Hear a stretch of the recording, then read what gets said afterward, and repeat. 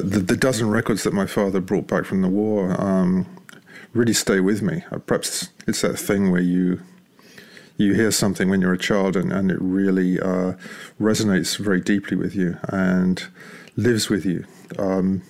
In my case, for my whole life. And I still love those records.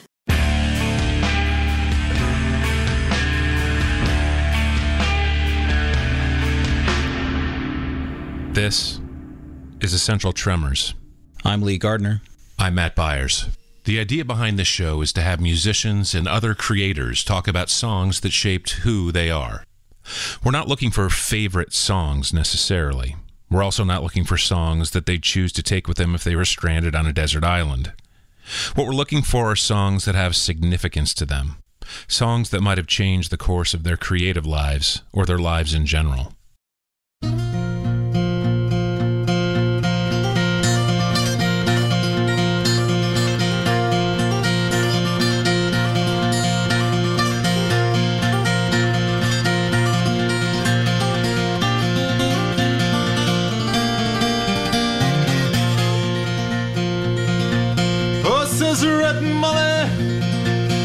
James, that's a fine motorbike. A girl could feel special on any such like. Says James to Red Molly, my hat's off to you. It's a Vincent Black Lightning 1952. And I've seen you at the corners and cafes, it seems. Red hair and black leather, my favorite color scheme. And he pulled her on behind and down to Box Hill they did ride. Richard Thompson is an English singer-songwriter whose work spans over 5 decades. Likely an influence on many of your favorite bands and musicians, his distinct and virtuosic guitar playing is unmistakable. While his technical skills as a player could be lauded on their own, it's the soulfulness of his playing, sometimes punctuated by an aggressive, visceral edge, that sets him apart from so many others attempting to pursue the same path. Thompson could also be credited with bringing Celtic and other traditional folk influences to bear on mainstream rock music through his work with his first band, Fairport Convention, in the 1960s. He's recently released a memoir, Beeswing, Losing My Way and Finding My Voice, 1967 through 1975. Then I give you my Vincent to ride.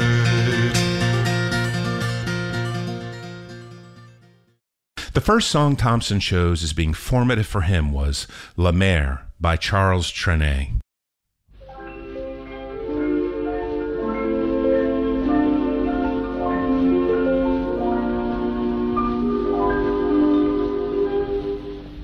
La mer qu'on voit danser le long des golfes clairs a des reflets d'argent. La mer, des reflets changeants sous la pluie. La mer au ciel d'été confond ses blancs moutons avec les anges si purs. La mer, bergère d'azur infinie. This first song that I chose was one of my father's records. My father, in World War II, got stationed in France. He went over with Montgomery, General Montgomery, on D-Day, and he stayed on. He ended up in Antwerp, in Belgium, for a couple of years after the war, till actually 47. He was in something very shadowy, something called the SIB, which was kind of a branch of the military police, and I think it was a bit like that film The Third Man. I don't know if you've ever seen that film, where it's basically post-war Vienna, and it's all drugs and contraband and murders and rounding up Nazis. And my father was involved in that stuff, but he couldn't really talk about it because of the Official Secrets Act. But I digress. So he brought back a bunch of records from the war. Mostly French records, Edith Piaf, Jean Sablon, and the record I've chosen is one by Charles Trenet. This was a big hit. It was a big record. And it's called La Mer, the Sea. There was a translation of it, Somewhere Beyond the Sea, by Bobby Darin, where they took the tune and basically did not transliterate the words. They really wrote a whole different song with a whole different sensibility. But I always loved the sound of this record, and as I got to learn a bit of French at school, I tried to translate the lyrics, and I thought, my God, this is so poetic. This is extraordinary. I mean, for instance, there's a line in the song, Bergère d'azur infini, the shepherdess of the infinite blue. I mean, this is a pop song. This is like a number one hit in France. And I'm thinking, this is the most extraordinary poetry in this song. The whole thing is just this beautiful poetic images. And I was thinking, well, maybe you couldn't do this in the English language. Perhaps people wouldn't accept something with this level of poetry in it. Our lyrics tend to be a bit more straightforward, a bit less imagery for the most part, in popular music anyway. But as a budding singer-songwriter, I always remembered this song and thought, well, there's other places you can go as a singer-songwriter. You can lean on the world of poetry. You can borrow poetry. You can borrow poetic ideas. You can borrow assonance, consonants, open vowel sounds at the ends of lines, all these kind of ideas, metaphorical ideas, symbolism, and you can jam some of these things into folk song, into popular song sometimes. So this song was always an inspiration to me as a place to go further. These are places you can do, and you can borrow from other cultures. Although the music that I play is very much based on British folk traditions, and rock and roll thrown in there as well. The French influence, I think, is quite strong in my music as well, although probably it's more subtle. But the dozen records that my father brought back from the war really stay with me. Perhaps it's that thing where you hear something when you're a child and it really resonates very deeply with you and lives with you. In my case, for my whole life, and I still love those records and treasure them. I don't have the originals anymore, but everything's on digital these days, so you can grab La Mer by Charles Trenet, and I recommend it to anyone. It's such a wonderful record. What age would you have been when you heard these, or was this something from your earliest memories? Well, it's from the year zero, really. I mean, consciously, maybe when I was 4 or 5 years old, I started to just look forward to the times when my father would put this record on. I couldn't ask to hear it. That was a step too far. I was far too shy as a child to do that. But I look forward to the times when that record would be put on, and I could kind of dream. And some records just sound like they were never actually recorded; they just exist. And for me, that's one of those records. I can never imagine actually people in a recording studio, and there's a whole choir on the record that comes in at the last verse, lifts the whole thing to another level. But I just can't imagine it. It just exists already. You didn't have to record it because it was already there. I'm curious, are you aware of covers of your songs done in other languages? Yes, there are some. Yeah, always interesting actually to hear cover versions of your own songs. And I think it's very acceptable to take liberties when you're doing a translation. And to really just, use the tune as a vehicle for some of your own ideas as well. I mean, My Way, which is a massive hit, of course. Paul Anka basically took a French tune, again, a French tune, and put different words to it. And that worked pretty well for him.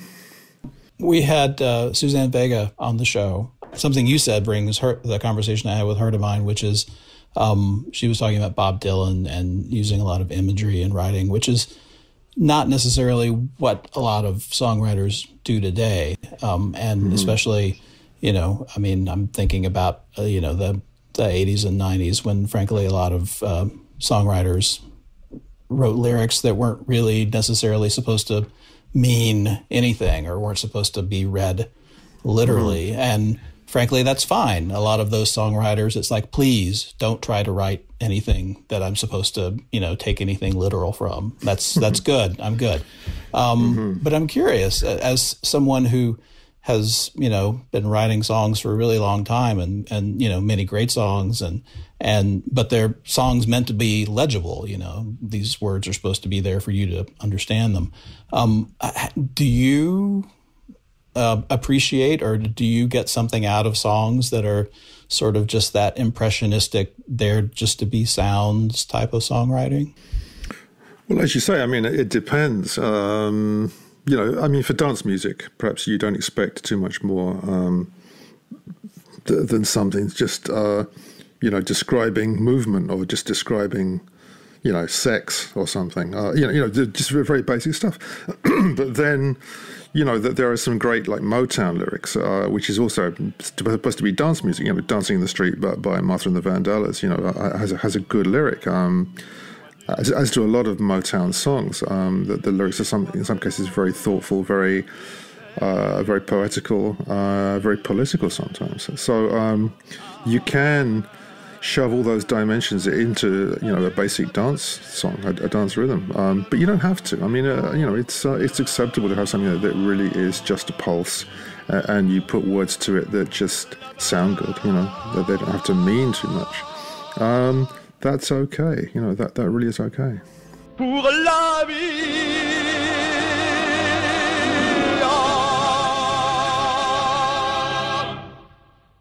The second song Thompson chose as essential to his formation as an artist was the traditional British folk tune, The Bonnie Bunch of Roses, played by Joe Haney. Find the margin of the ocean,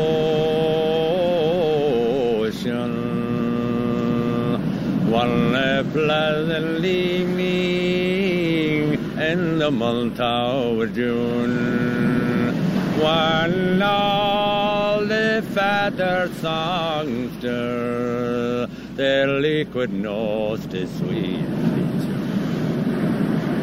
As there I met a female, and on her features were signs of woe, conversing with a young Bonaparte concerning the bonny bunch of roses. Okay, the second piece is a traditional song. It's sung, it was sung anyway, still is sung in England, and certainly Ireland, Scotland maybe a bit as well. It's a song called The Bonnie Bunch of Roses. And it goes back to the Napoleonic era, and there are many songs, traditional songs in Britain about Napoleon, some for Napoleon and some against Napoleon. Most of the ones for Napoleon come from Ireland and Scotland, where they thought it might be better to have Britain overthrown by the French so that they could make a new deal or get independence from England. And then there's the more English ones that they're actually anti-Napoleon. And there are several songs that talk to Napoleon's son, which are interesting. Saying, you saw what happened to your father, don't go down the same road. And The Bonnie Bunch of Roses is really a song that's about how wonderful the British Isles are and how that union should not be broken. And it's what they call a big song. There are traditional songs that everybody sings. I was having a drink, late at night with Luke Kelly of the Dubliners one night, and people are sitting around singing songs. And I said, Luke, sing the Bonnie Bunch of Roses. And he said, can't do it. It's too big for me. I can't sing that song. Incredible respect for the tradition and for the weight of the song. And that's a song that uses, some wonderful imagery. I mean, the Bonnie Bunch of Roses to represent, the 4 countries, of England, Ireland, Scotland, Wales.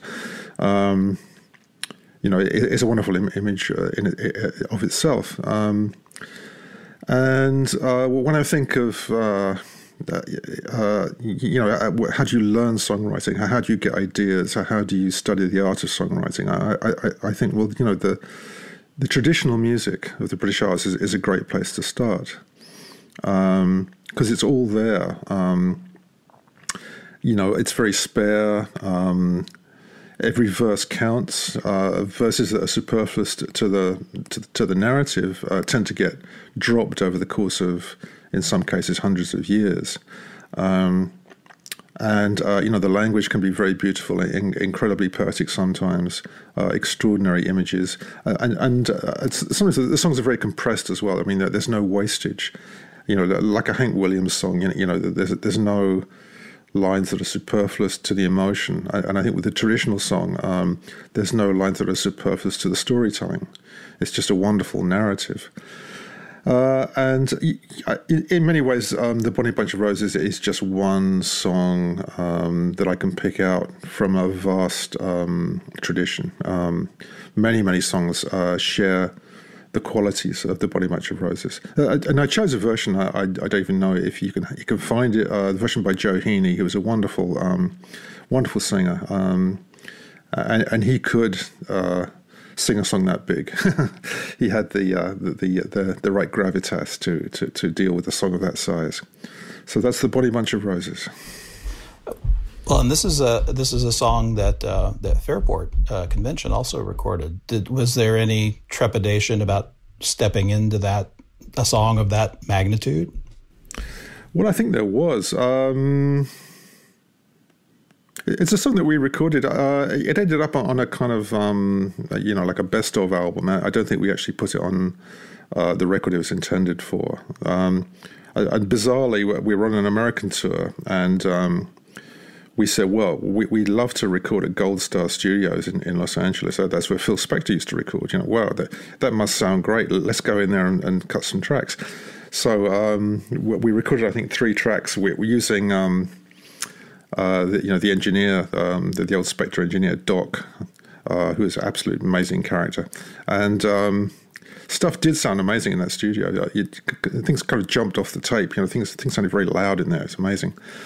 And, Dave Swarbrick, our fiddle player, sang it. And he didn't have any qualms about singing a song like that, a song of that size. I always had my doubts. But Swab seemed happy to sing it, and I'm not sure our version really has the right weight to it, but we tried. Well, I mean, it's pretty dramatic, so I mean, I think at least you did your best. So we did our best for sure. Yes. Yeah. I'm really struck by that idea that you just discussed. The idea that if something doesn't work, it doesn't stick around, and the idea of these songs being sort of winnowed and pruned over, in some cases hundreds of years, because of, oral tradition and people singing them and altering them and, tweaking them and surviving. And, so at this point they're pretty distilled and, the people remember them because they're memorable. And as memorable as they're going to get, I guess, right? Yeah, they are lean. I mean, the other thing that does happen is people half remember them, at various points, and then the song kind of splits into different variations. And some of the older songs, I mean, some songs going back to the sort of 1600s maybe, you might find 20, 30 variations, and people love to put a local name in there, like a local place name. So they hear the song, but they think, I'm going to make this more about where we come from. So there'll be a Scottish version, there'll be a Welsh version, there'll be a West Country version. And sometimes things just get misheard. Matty Groves, quite a famous ballad. Is also known as Little Musgrave. Matty Graves. There's all these kind of variations from people half hearing the names. The plot tends to be the thing that is consistent. but the details and the place names can change. But these songs are very lean. If you think how many people a song might pass through over 100 years or 200 years, that's a lot of people, and things inevitably are going to change. But usually they change for the better, and the bad stuff disappears. Well, and the people and the places are less important than the reason that people sing the song, right? The plot and the characters and the motivations and the reasons that people do the things that they do in the song. But one of the things that really struck me in your book was this sort of theme, and I mean, I guess it's a pretty obvious theme of you sort of doggedly sticking to Britishness, Englishness, not wanting to play,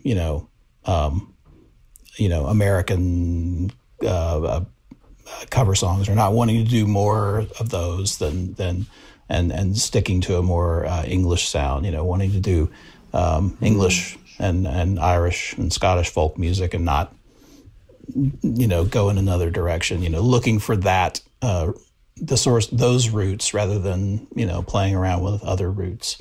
You do a good job of explaining that, but I'm wondering if you could talk a little bit about that. At a certain point, Fairport felt that we were being rather secondhand in our musical style, that we were taking American forms and we weren't contributing very much of ourselves in that process. And we didn't want to be like, a British blues band, a British R&B band. We wanted to be something a bit more original, something a bit different. We wanted to stand out as a band. And so we decided it would be a good idea to base our roots much more on the British tradition, on English, Irish, Scottish traditional music, and blend that with rock and roll, and blend that with electric music, amplified music, electric guitars and drums, all that stuff. So that was the idea. And at the same time, we thought, well, this is something that's going to resonate more with us. If we can actually do this properly, then this is our homegrown music, this is our tradition. This is something that we can be proud of. This is something that perhaps will touch the audience as well, but the audience will recognize it and say, aha, this is a reawakening of our culture. And we hope that the audience would embrace it. And to some extent they did, but it never became, that popular. It was never like chart music. It was always a bit of a cult, a bit of a sort of a side avenue of popular music. So that was really our ambition. It was really just, A, to be original, and B, to be playing something that was that would reverberate more with us and with the audience. I'm originally from East Tennessee, and I'm from near the town of Knoxville, and of course, there's a Knoxville Girl is a traditional song from Appalachia, which is, of course, and I have forgotten the etymology of all this, is an adaptation of a traditional ballad that comes from England or Scotland, I forget where. Mm-hmm. So in a real way, a lot of American roots music comes from, English roots music and Scottish roots music. So it's all sort of bound up together. So, in many ways, American roots are our music, are your roots music. So thanks, I guess I would have to say. Yeah, it's true. Yes. It's just, it's a more circuitous route, really, in a sense. So much music survived intact in the Appalachian Mountains and the Smoky Mountains from European culture, especially British culture. And that became country music, and so that was a huge arm of American popular music. Yes, the roots are common. I think we just wanted to short circuit that process a bit more and just grab it straight from, the British tradition. And at that time, I mean, British traditional music wasn't sung that much. Some people thought it was dying out. There was a lot of collecting going on in the sort of 50s and 60s, trying to find what they thought were the last of the traditional singers, so that that music could be revived. So you had a big revival in the 50s, another one in the 60s, and you could say Fairport was another revival. Taking Electric was bringing that music back to a wider audience in the late 60s. Is that music still important to you? Maybe that's an obvious question, but I'm curious. Well, no, it really is, and it's still a big root of what I do, melodically and lyrically. So yes, it's very important. Will enshrine the bunny bunch of roses.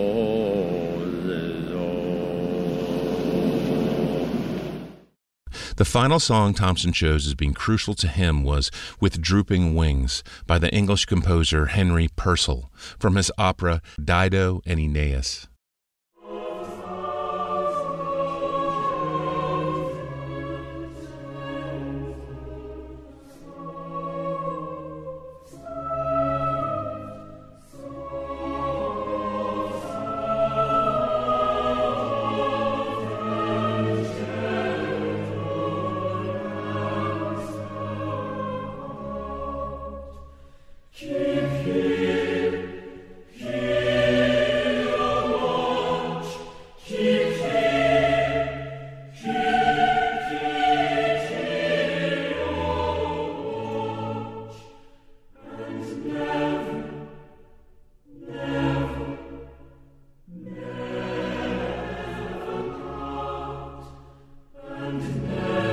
Well, the next piece of music is a piece of classical music. It's from Henry Purcell, who some consider the greatest English composer. He's certainly up there with, Benjamin Britten, maybe Elgar Vaughan Williams, but perhaps he's greater than all of them.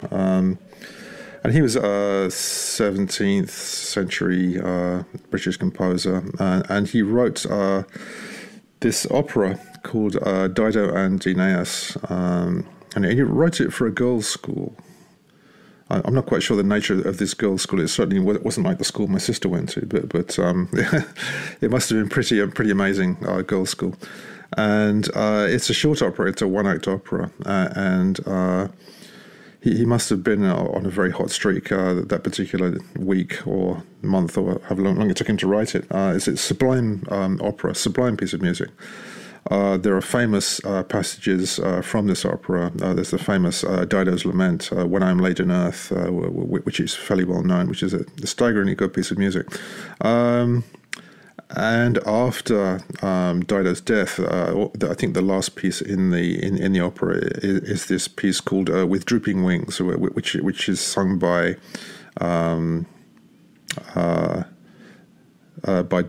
Dido's attendants.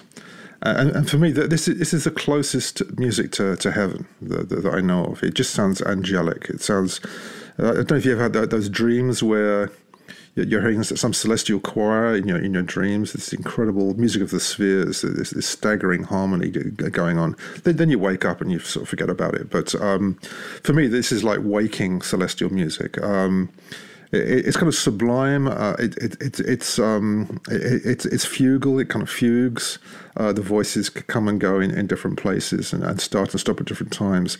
But it has this really transcendent effect. It's a mournful piece of music, but it's a very transcendent piece of music. And I think I've loved classical music for a long time, since when I was a kid. And it's another thread for me of musical experience. And for me, rather like jazz, I think it's a place where I go to learn about harmony, to learn about music. Even if I don't play classical music, I can grab ideas from it. I can take a bit of this and a bit of that and put it into what I do, and hopefully enrich what I do. But Henry Purcell, I just kills me. I think he had a fairly short life, and but I think he was as good as anybody. And if I think sometimes you feel that you have a composer or maybe a singer who speaks for you, who sings the music exactly the way you would want to hear it. And for me, Purcell writes that way. He writes things that I think, wow, this is just absolutely tailor-made for me as a listener, that this is the experience, the musical experience that I want, and this man is delivering it. So that's Henry Purcell, and the piece is With Drooping Wings. Strongly recommended. There's a funny bit in your book where you, in one of your early jobs, and I can't at this point remember what you were doing, but you talked about playing Purcell and other English composers, and your coworkers making fun of it a little bit. They liked Wagner or something like that.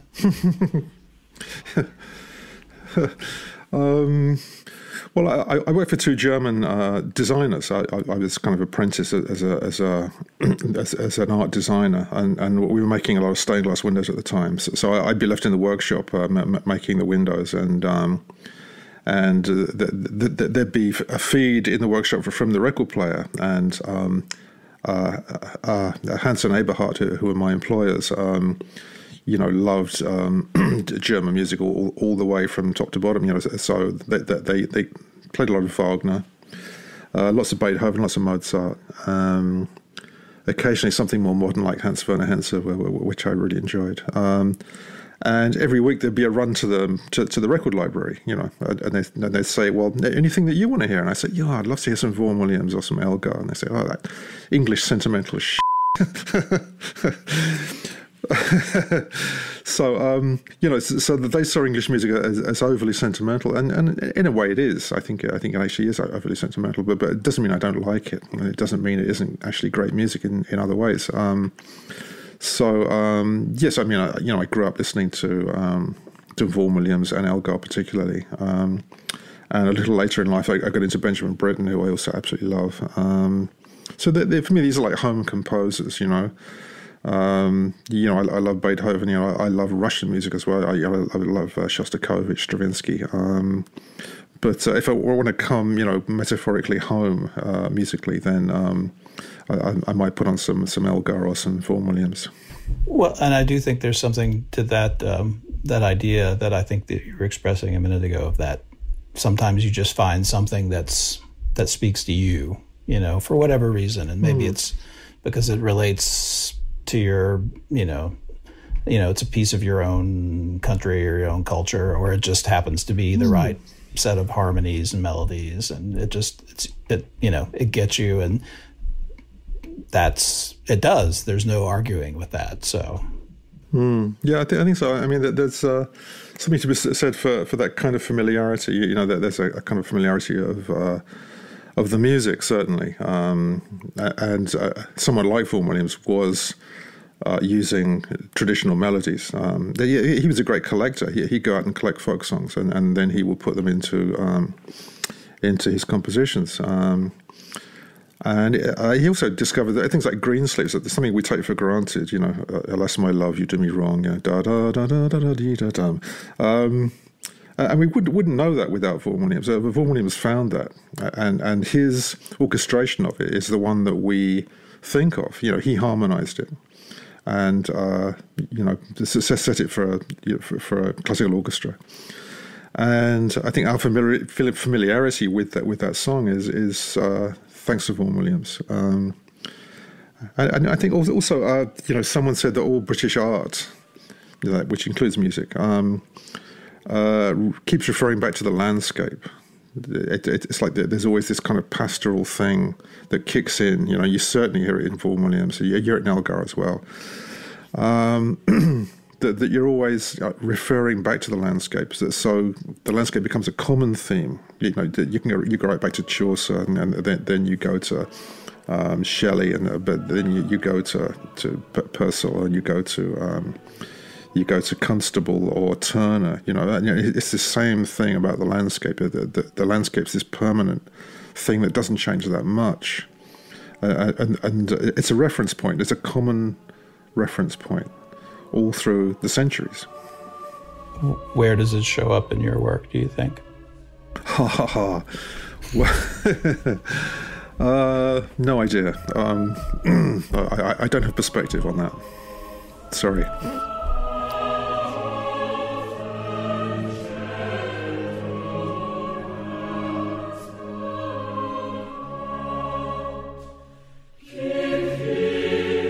This has been Essential Tremors.